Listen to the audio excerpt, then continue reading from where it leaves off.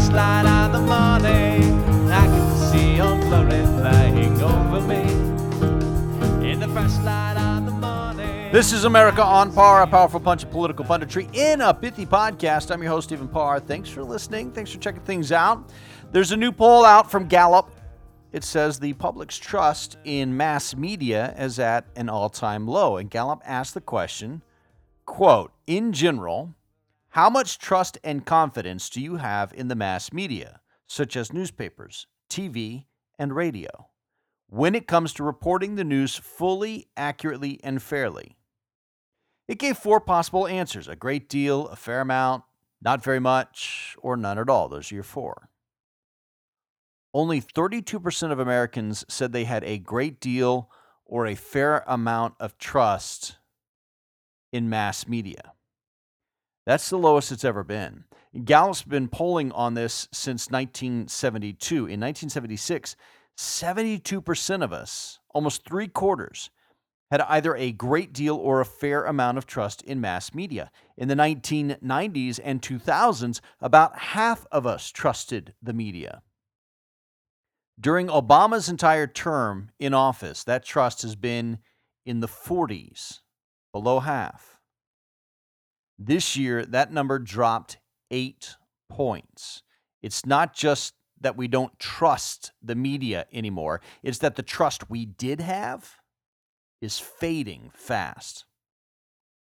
Why?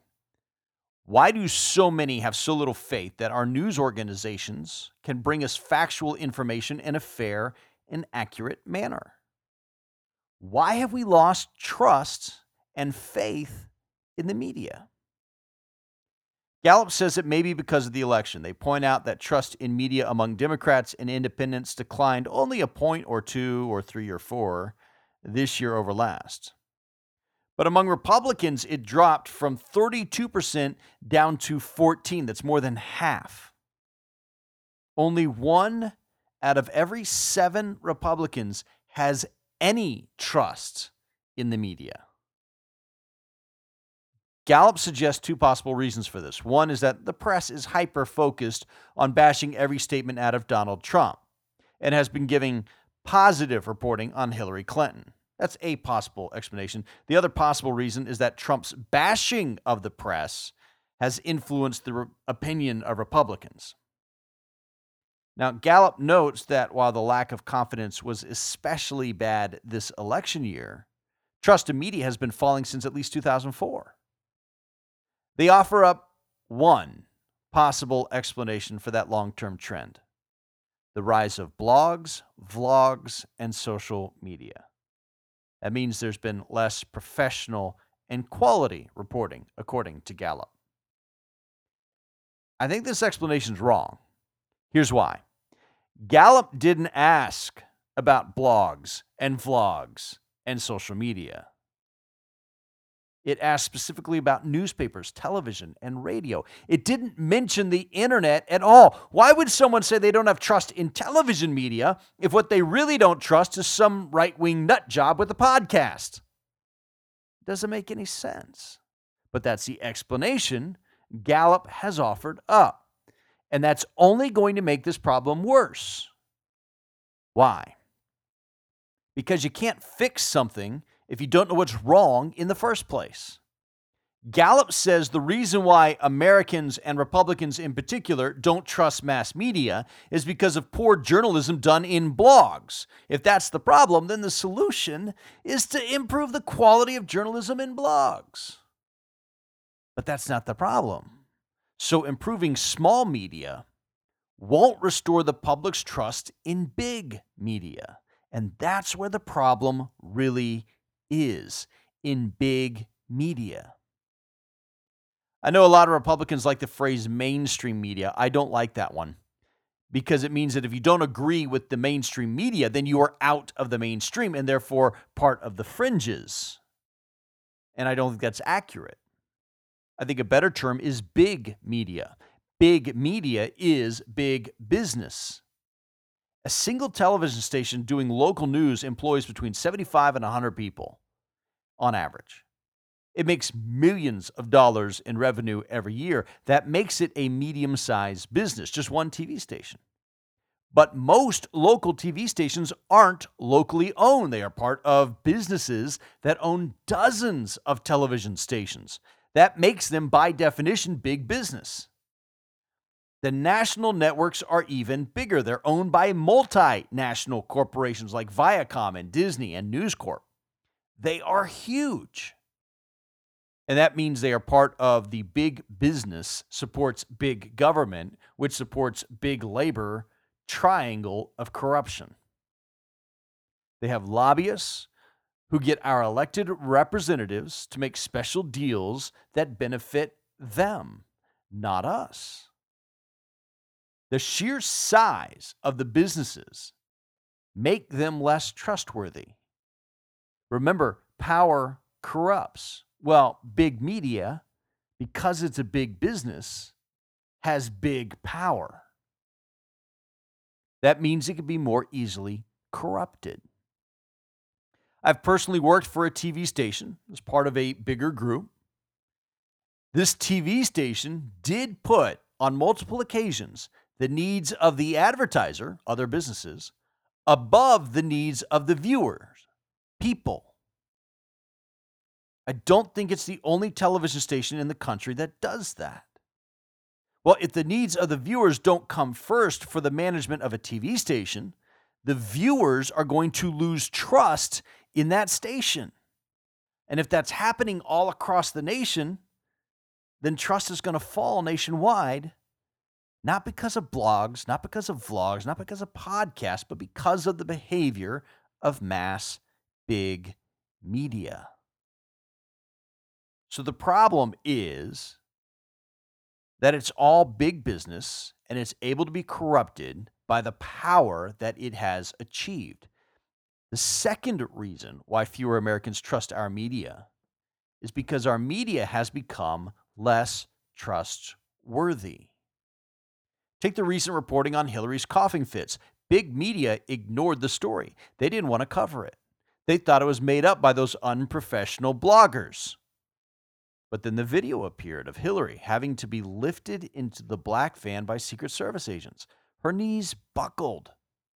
If they hadn't grabbed her under her arms, she would have fallen to the ground and hit her head on the pavement.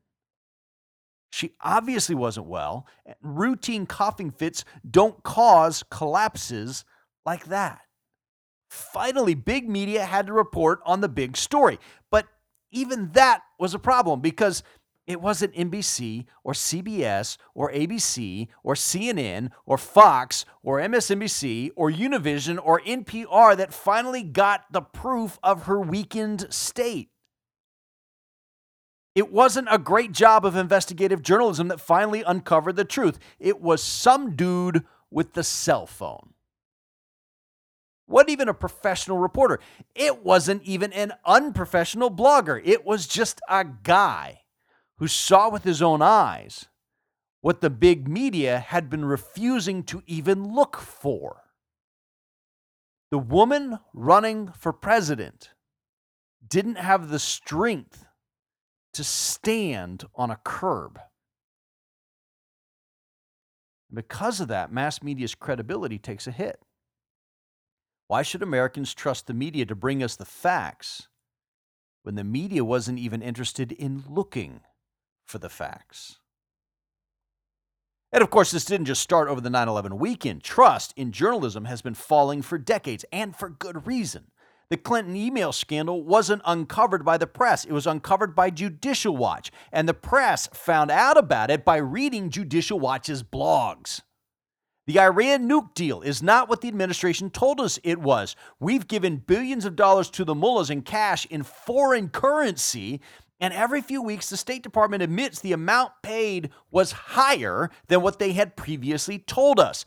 These admissions aren't coming out as part of an investigation by journalists.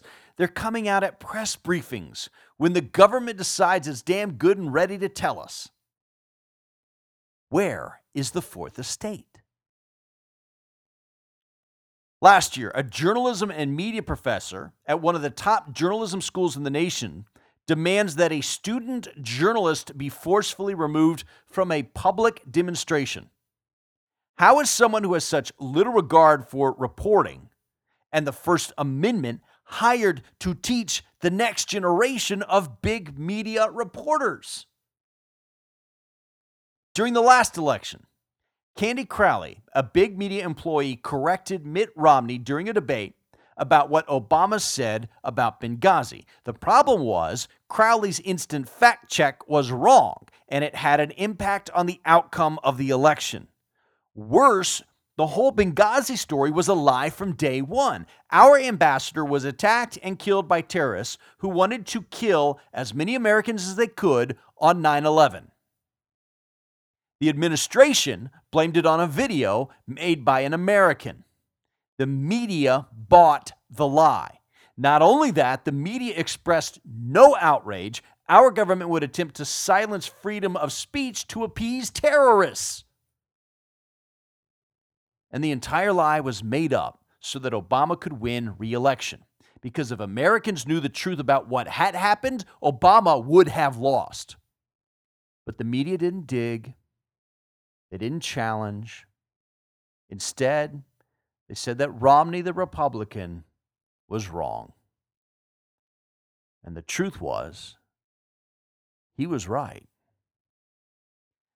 Prior to that, back in 2000, CBS ran a story just a week before the election saying George W. Bush, was given special privileges to get out of Vietnam. The problem was the story was a lie. The document CBS discovered had been forged. The lie was revealed by bloggers on the internet, and CBS had to retract the story. Dan Rather eventually lost his job, but he still thinks the made-up story sounds true enough. And notice how every one of these events that demonstrate how untrustworthy big media is hurts Republicans and helps Democrats. Every single one. Maybe that's because more than 80% of journalists employed by big media vote for Democrats. There's an obvious bias amongst the employees of big media. For financial and public relations reasons, big media refuses to acknowledge that. And as a result, proves itself to be untrustworthy. The reason why Americans don't trust big media anymore is because big media hasn't been doing the job it was supposed to do in the way it was supposed to do it. Big media refuses to see what any guy with the cell phone can see. They are biased. They benefit from their relationships with big government and thus have an incentive to protect big government however they can. And even if it's unintentional, it's still happening. So why would Gallup place the blame for the failing of big media on small media? Why, when people said they didn't trust newspapers, television, or radio, would Gallup blame blogs, vlogs, and social media? Maybe it's because big media is a big client of Gallup. They publish the results of these surveys on your nightly news. They pay the presidential tracking polls and the election day exit polls. Why would Gallup tell its clients they are responsible for their own declining numbers when they could easily blame the independents who don't pay for Gallup's services?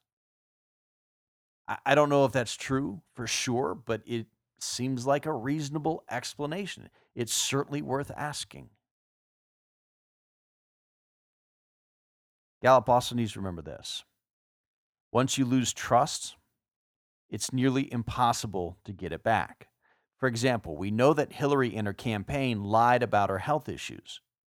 Do you trust her new explanations that it's pneumonia now? Or somewhere in the back of your mind are you thinking, I don't know. It may be the truth, but how in the world would we know if it's true or not? We can't trust Hillary due to her long track record of lying. It's not just big media that has lost our trust. Our own government has also lost our trust. While 1 out of 3 Americans still trust big media, only 1 out of 4 Americans trust the government.